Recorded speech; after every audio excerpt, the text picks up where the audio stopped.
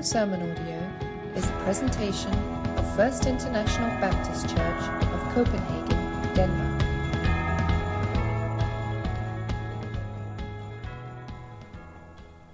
The internet is a wonderful thing, although I think many of you have perhaps also discovered it can be quite the distraction. Is it any wonder that they call the internet the World Wide Web of waste of time?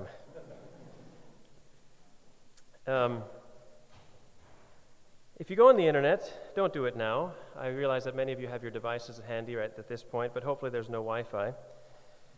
If you go to a site called deathclock.com, you can find out how many days you have yet to live. In fact, down to the seconds. You enter your date of birth, your BMI, or your body mass index, your gender, and whether or not you're a smoker. And then you click, tell me my death clock, and it tells you on the next little window your date of death. June 21st, 2042 is the day I'm supposed to die. It's some 780-something million seconds away. And I've just spent some of those seconds just now. But it's amazing, I have to live less than 75 years in all. So time's running, and fast. I think they should have a way to select your career. You know, maybe as a pastor I'd maybe get more years, or maybe I'd get fewer years. Not exactly sure. But I did try to adjust the BMI. You know, the BMI, you put in your height, you lie about your weight, and then, you know, it gives you your BMI. But I did try to make some adjustments to my BMI, and if I were to gain 30 pounds from today, and thereby change my body mass index, I would lose just 1 year. Just 1 year, and I can eat all the cake I'd like. Isn't that pretty good? Or if I took up smoking, I would lose 7 years of my life. Well, I adjusted the year to as though I were born in 1940, and the message came back, I'm sorry, but your time has expired. Have a nice day. Do you ever think about life and death? I mean, after all, if life is only 75 years, and there's something eternal on the other side of death, why do we focus so much on what's on this side of death? The 75 years we have in this life is just a small moment. If there truly is life after death, that is forever. And Easter is just around the corner, as many of you know, so I want to focus these next 3 weeks, I want to focus our attention again on what Easter means, how it provides answers to the questions of life and death. So we're going to spend this week on the last week of Jesus' earthly ministry, the week before Palm Sunday, Saturday to be exact, and then next Sunday, being Palm Sunday, we'll look at the crucifixion itself, which happens on Good Friday. And then, of course, on Easter Sunday, the 1st of April, we'll look at the resurrection. And all of this time hoping to rediscover again the significance of this particular season and what it means for us in terms of our life and our death. Today we're going to see probably the most significant event that took place just prior to the week that Jesus spent ministering to his disciples, serving them one last time at the Last Supper, and then also hanging on the cross to die for their sins. And it's clear that as we look at the miracle of raising Lazarus from the dead, that this was a huge event. And it's significant that it comes right before Jesus' own resurrection from the dead. And it's clear to us as well as you read John chapter 11 that this event occurred and was recorded so that two things would be accomplished. One, that God's Son may be glorified through it. Jesus says that very specifically at the beginning of this chapter. And the second reason that this event happened and was recorded for their benefit and ours was that you may believe in Jesus as the resurrection and the life. So bear that in mind as we look at John chapter 11 today. I invite you to join with me in verse 17, but I'm going to just quickly review for you verses 1 through 16 because it is so critical that we understand these events, and I would like to actually go through the whole chapter together, but as I've said already, time is fleeting, and we only have 786 million seconds left, at least in my life, and so we do have to end at some decent hour today. But so John chapter 11, between verse 1 through 16, Jesus was summoned to the village of Bethany because Lazarus, his friend, was sick. Now we're told about Lazarus' illness, and we're also told that Jesus chose to stay 2 days longer where he was. And he happened to be on the other side of the River Jordan from where Jerusalem is, and Bethany is just about 2 miles away from Jerusalem. Lazarus was sick, so his sisters Mary and Martha sent word of his sickness to Jesus. And John tells us that Mary had also been the very same Mary who had anointed Jesus' feet and wiped his feet with her hair.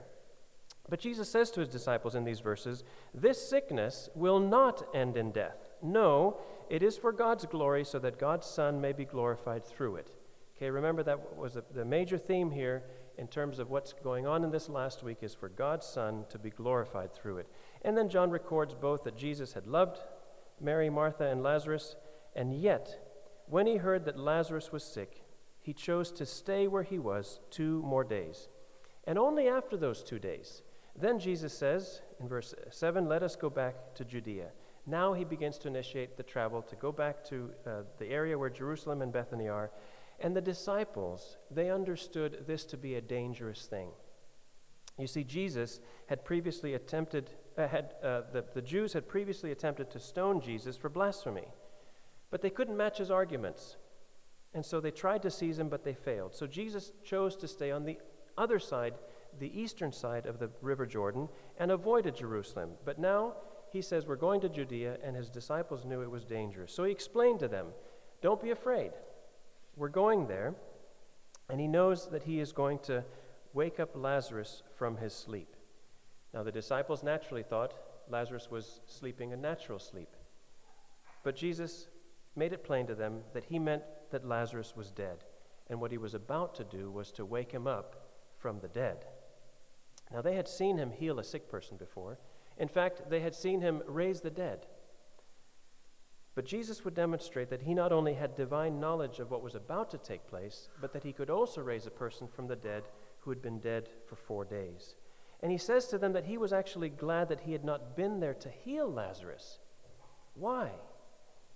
Why was he glad that he wasn't there to heal Lazarus from his sickness? Well, because raising him from the dead instead would serve the purpose of glorifying God's Son and would bring about greater faith in his disciples. It's interesting here that as they decide it's too dangerous to go, Thomas, not Peter, is the one that says, well, let's go then to Judea. You know, many of you remember Thomas as being the doubting Thomas, right? But here in this passage in verse 16, it's Thomas that says, then let's go to Judea. Willing to die, willing to go there even if it meant dying there. So now let's read on in chapter 11, verse 17. Jesus has been summoned to Bethany. He's waited 2 days and then decided, now let's go. On his arrival, it says in verse 17, Jesus found that Lazarus had already been in the tomb for 4 days. Bethany was less than 2 miles from Jerusalem, and many Jews had come to Martha and Mary to comfort them in the loss of their brother. When Martha heard that Jesus was coming, she went out to meet him, but Mary stayed at home. Lord, Martha said to Jesus, if you had been here, my brother would not have died. But I know that even now God will give you whatever you ask. And Jesus said to her, your brother will rise again. Martha answered, I know he will rise again in the resurrection at the last day. Jesus said to her, I am the resurrection and the life. He who believes in me will live, even though he dies. And whoever lives and believes in me will never die. Do you believe this? Yes, Lord, she told him. I believe that you are the Christ, the Son of God, who was to come into the world. So let's take a look at this for a moment, that when Jesus arrives in Bethany, John provides for us a time frame and a distance indicator to set this conversation with Martha in context. John has indicated that this astounding fact that Lazarus had already been dead for 4 days.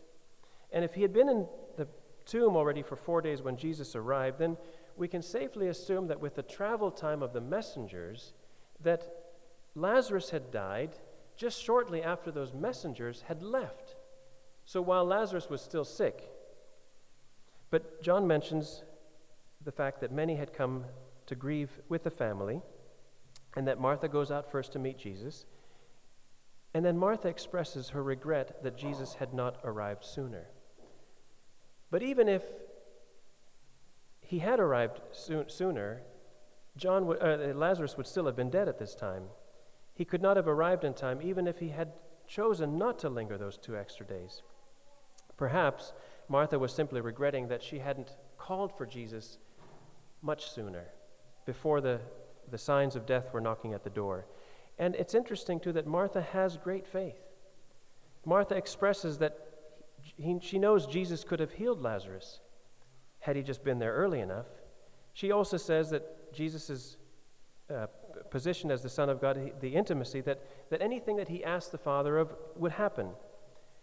And she did not have in mind, so even though that she understood Jesus could do some things, it's evident later that she did not have in mind that Jesus could bring Lazarus from the dead. How do we know this? Well, because when Jesus says to remove the stone, Martha objects, but he's been dead. Surely there must be a smell.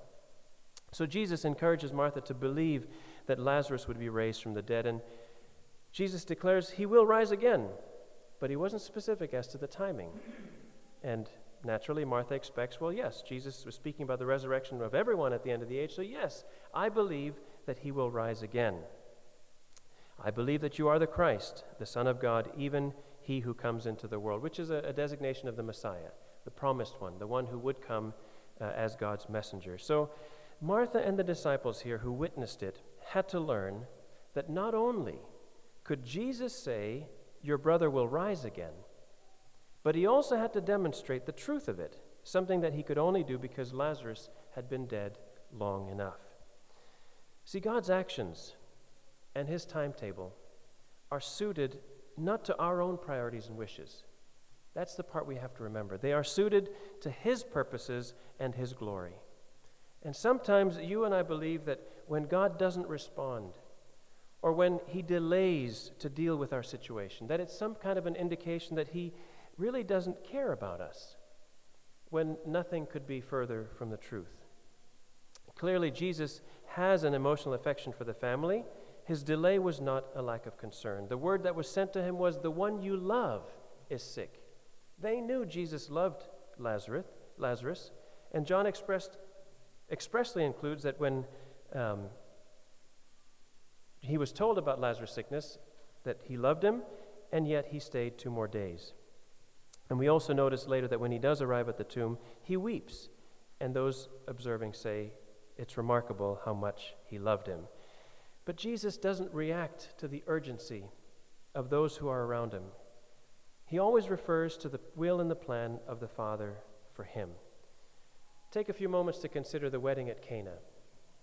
His own mother was frantic about the place having run out of wine.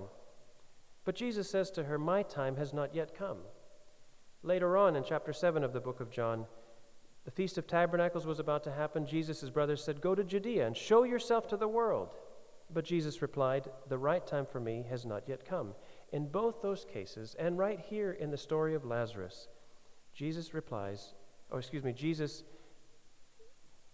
chose not to come upon the urgency of those who are requesting it. And oftentimes, you and I feel like we have to urge God to do something, and do it without delay. Lord, I want to get better. Cure me today.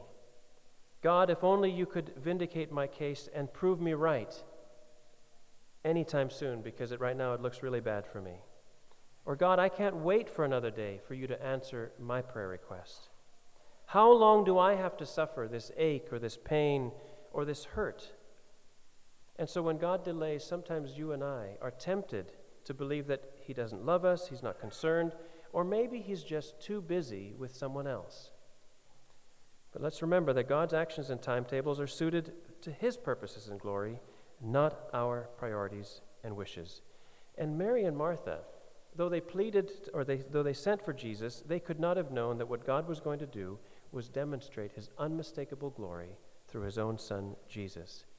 By letting Lazarus not only succumb to his illness, but even for him to wait 4 days in the tomb before being raised from the dead. God cares and loves his children. He has compassion for their sorrows, and that compassion does not mean that he will always spare us of life's difficulties. And I ask you today, what if God were to reveal to you how his purposes and his glory were just about to be revealed in your life through the hardship you're facing? Would you accept his will if he told you how he was going to use this event for his glory? Imagine him saying, "My child, you will suffer persecution, but your life will inspire thousands all over the world so that they would continue proclaiming the gospel." Knowing that, would you continue?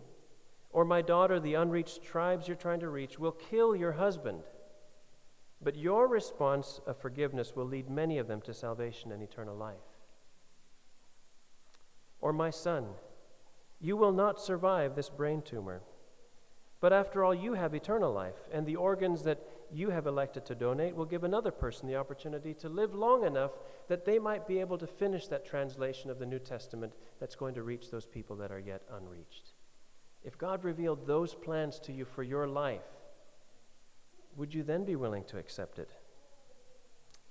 Well, we do know that he has promised that all things work together for good to those who love him, who have been called according to his purpose. So hasn't he then, in some way, already promised that to you? We have to remember that we have to exercise faith in this sovereign and wise God who we love and who loves us deeply. That even in the midst of our sorrow, our hardship, and our difficulty, he is accomplishing something far greater than we could ever ask or imagine, and he's working it together for our good. And through his Son Jesus, God shows us his sovereign timing because of how he waited until 4 days later for Lazarus to be resurrected. Let's continue then in the book of John chapter 11 to see what happens next.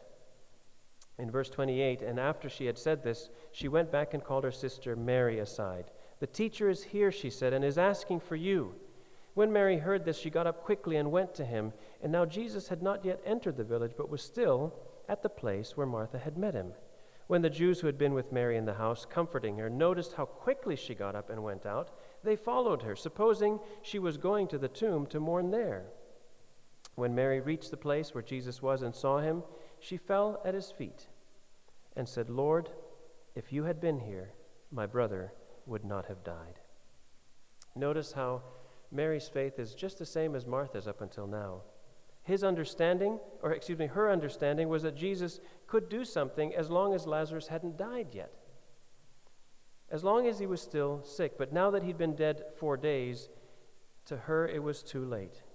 Neither of them had speculated even once, "Oh, Jesus is here now. Now we can have Lazarus back from the dead."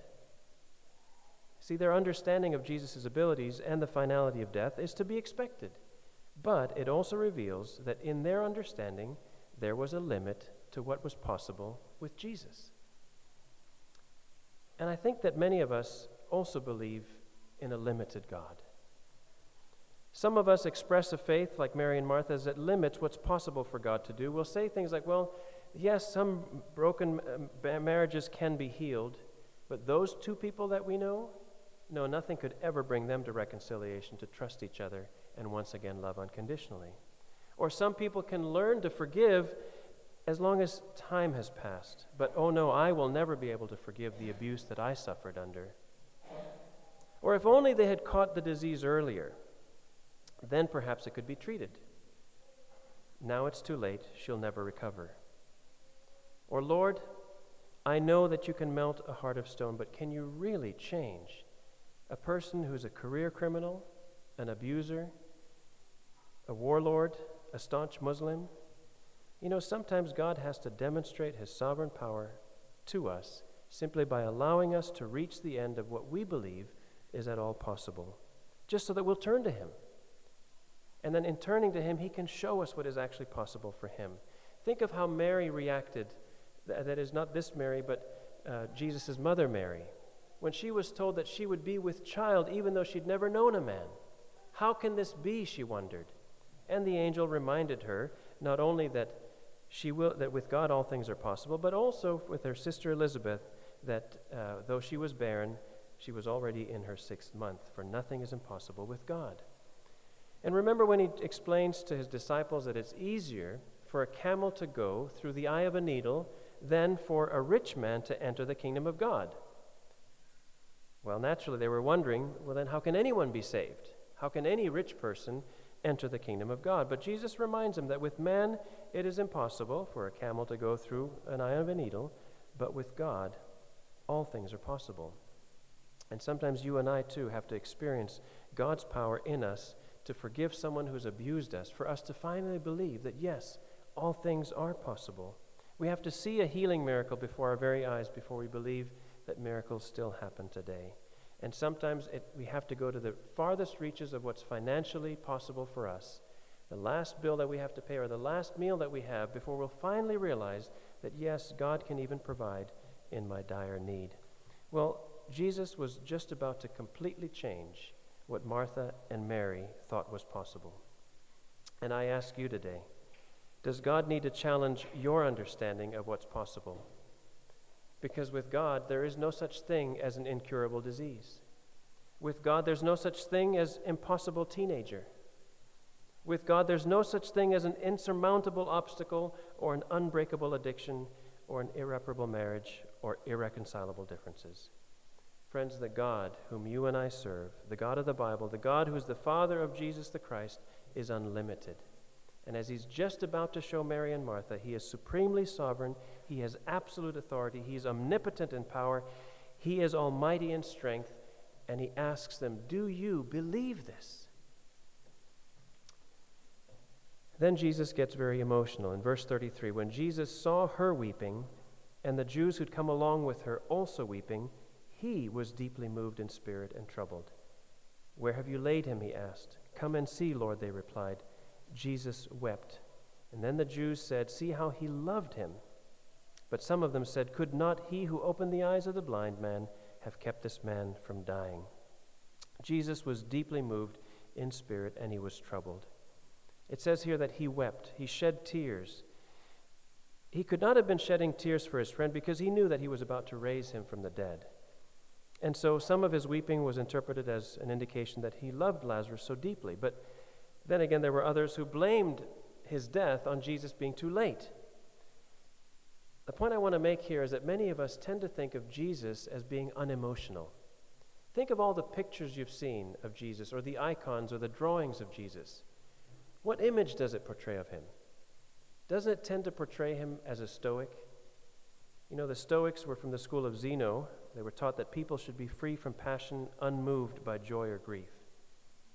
But this is far from the reality in the New Testament, the portrait we see of Jesus. He was passionate when he drove away the money changers out of the temple. He rejoiced when the 72 came back from their ministry throughout towns.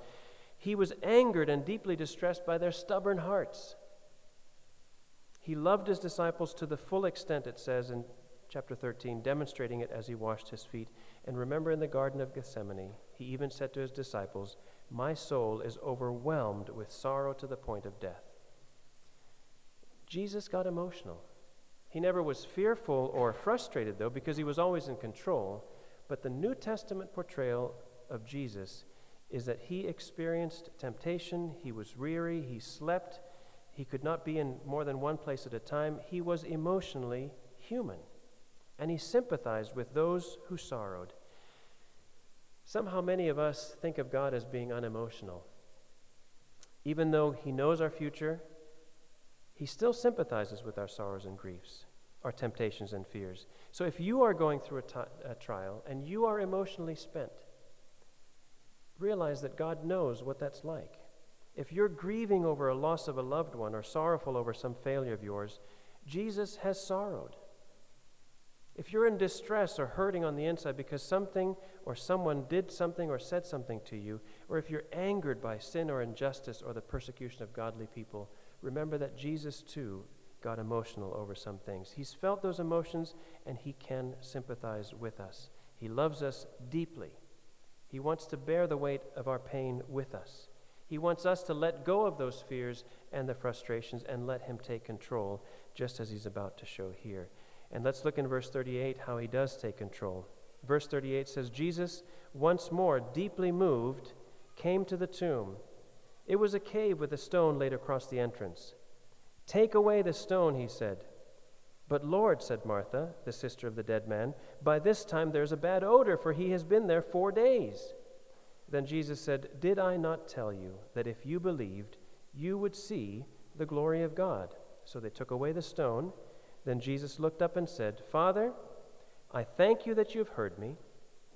I knew that you always hear me, but I said this for the benefit of the people standing here, that they may believe that you sent me." When he had said this, Jesus called in a loud voice, "Lazarus, come out." The dead man came out, his hands and feet wrapped with strips of linen and a cloth around his face. Jesus said to them, "Take off the grave clothes and let him go." So you see again, Jesus, first of all, being deeply moved. John notes that the tomb was a cave with a stone closing the opening, and he commands that the stone be removed. After all, Lazarus had to come out somehow, didn't he? Martha, of course, protested, thinking that the body's decomposing, there must certainly be a smell. But then he reminds Martha of his previous words. He made it clear that what was about to happen was to reveal the glory of God. And Jesus' ministry and his miracles were always intended to bring glory to God. The whole activity of Jesus was to bring the glory of God through the Son for us to see and believe in him. And this raising of Lazarus, is arguably one of the most significant revelations of all. Try to imagine you being there, knowing that Lazarus has been in there for 4 days, and hearing Jesus' prayer and hearing him call out, "Lazarus, come out." They removed the stone. Jesus prays visibly and audibly for the benefit of those present. He makes the point that his Father and he are always in communication and that he was sent by the Father, and what he was about to do was in direct cooperation with his Father. And he calls out to Lazarus in a loud voice to come out. Now, think about it. No matter how loudly you speak, the dead do not hear you. He spoke for the benefit of those who are around. He didn't have to command Lazarus to come out. I mean, if Lazarus stirred and woke up, surely don't you think he would want to come out? I think so. He did it for the benefit of those around so that they would be convinced that the only reason Lazarus came to life again and came out was because Jesus was there to command him to do it. That there would be no doubt among those who were there whose power was exercised, and Jesus demonstrated through his prayer that his power came from the Heavenly Father. "Those who believe will see the glory of God," he said. Now I ask you, what is your impossible situation today? What is your insurmountable obstacle? What is your impregnable wall? Who is your invincible army? God is unlimited. What will you believe him for today? And the key for us to understand here is what it is that we are supposed to believe about Jesus. That he is the Christ, that he is the Son of God sent into the world, and that by believing in him, we can have eternal life. That even though we may die, yet shall we live. Friends, this is the message of Easter. This is what we should be remembering at this time of the year. Jesus knew this was his opportunity to demonstrate his sovereignty not only in his timing, but also in his power.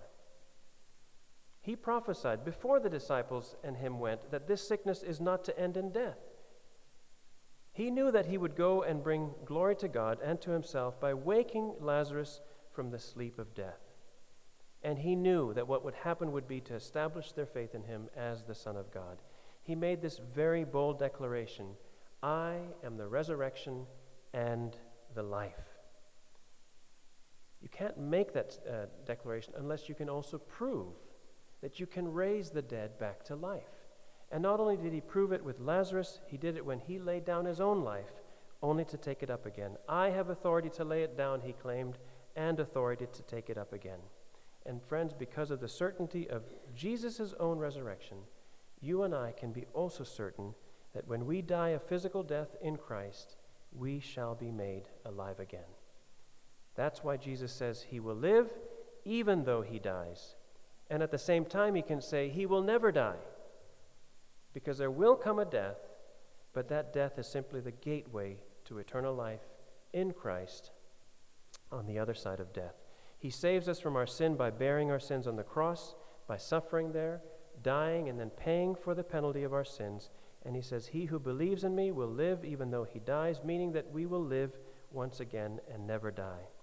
Yes, we all have to experience physical death. And I know my clock is not eternal in this life. It is winding down. But I do know that I have been born again and born of the Spirit, so that when I do reach the end of June 21st, 2042, if this is correct, that is, then I know that I will rise again in Christ to live with him forever. So the question that Jesus poses to Martha is a question that he poses to each one of us. Do you believe this? Because friends, when it comes to matters of life and death, shouldn't we entrust ourselves to the one who could bring the dead to life again? The one who has power over life and death. The one who's in charge of all time, all the time. And this is what Easter reminds us of, that Jesus is the resurrection and the life. You know, in Cyprus, in the city of Larnaca, where we visited, there is a church there that's an ancient church. It is the Church of St. Lazarus. Because the Orthodox tradition is that after Lazarus was raised from the dead, that at some point he had to flee Judea. And he ended up in Cyprus, in Larnaca. Back then it wasn't called Larnaca, it was called Kition. And that sometime later, Paul and Barnabas, visiting Cyprus, appointed him the bishop of Cyprus. And there is that ancient church there, which we saw. And you can go into the crypt where there is Lazarus' second tomb. It is empty, not because he was raised from the dead, but because his bones were collected and now put in a very fancy box where you can actually look through the glass and see parts of his bones and I guess his cranium, and people do touch it and they pray over it and those kinds of things. Now, it's an Orthodox tradition, so I'm not absolutely certain that those are the bones of Lazarus. But it is interesting that last week I was there and only kind of stumbled upon, I didn't know that this was the tradition, that in Cyprus, Lazarus was buried again. That was his second and final resting place. I took some pictures, but I didn't show them here for you, but you can look on the internet. There is, after all, something called the internet, and you'll find the pictures there. But as we approach Easter, and remembering that this coming Saturday is called St. Lazarus Saturday, to celebrate this event that we were looking at today, as though it took place the day before Palm Sunday. And in Larnaca, at least, his icon is paraded through town while they celebrate the fact that Lazarus was the first bishop of Cyprus.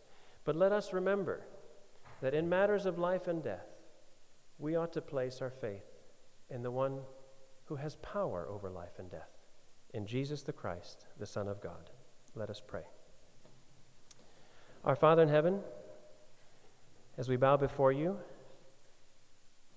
considering again what Jesus did that day when Lazarus was raised from the dead, we humbly acknowledge that you are God, and that with you nothing is impossible, but that all things are possible.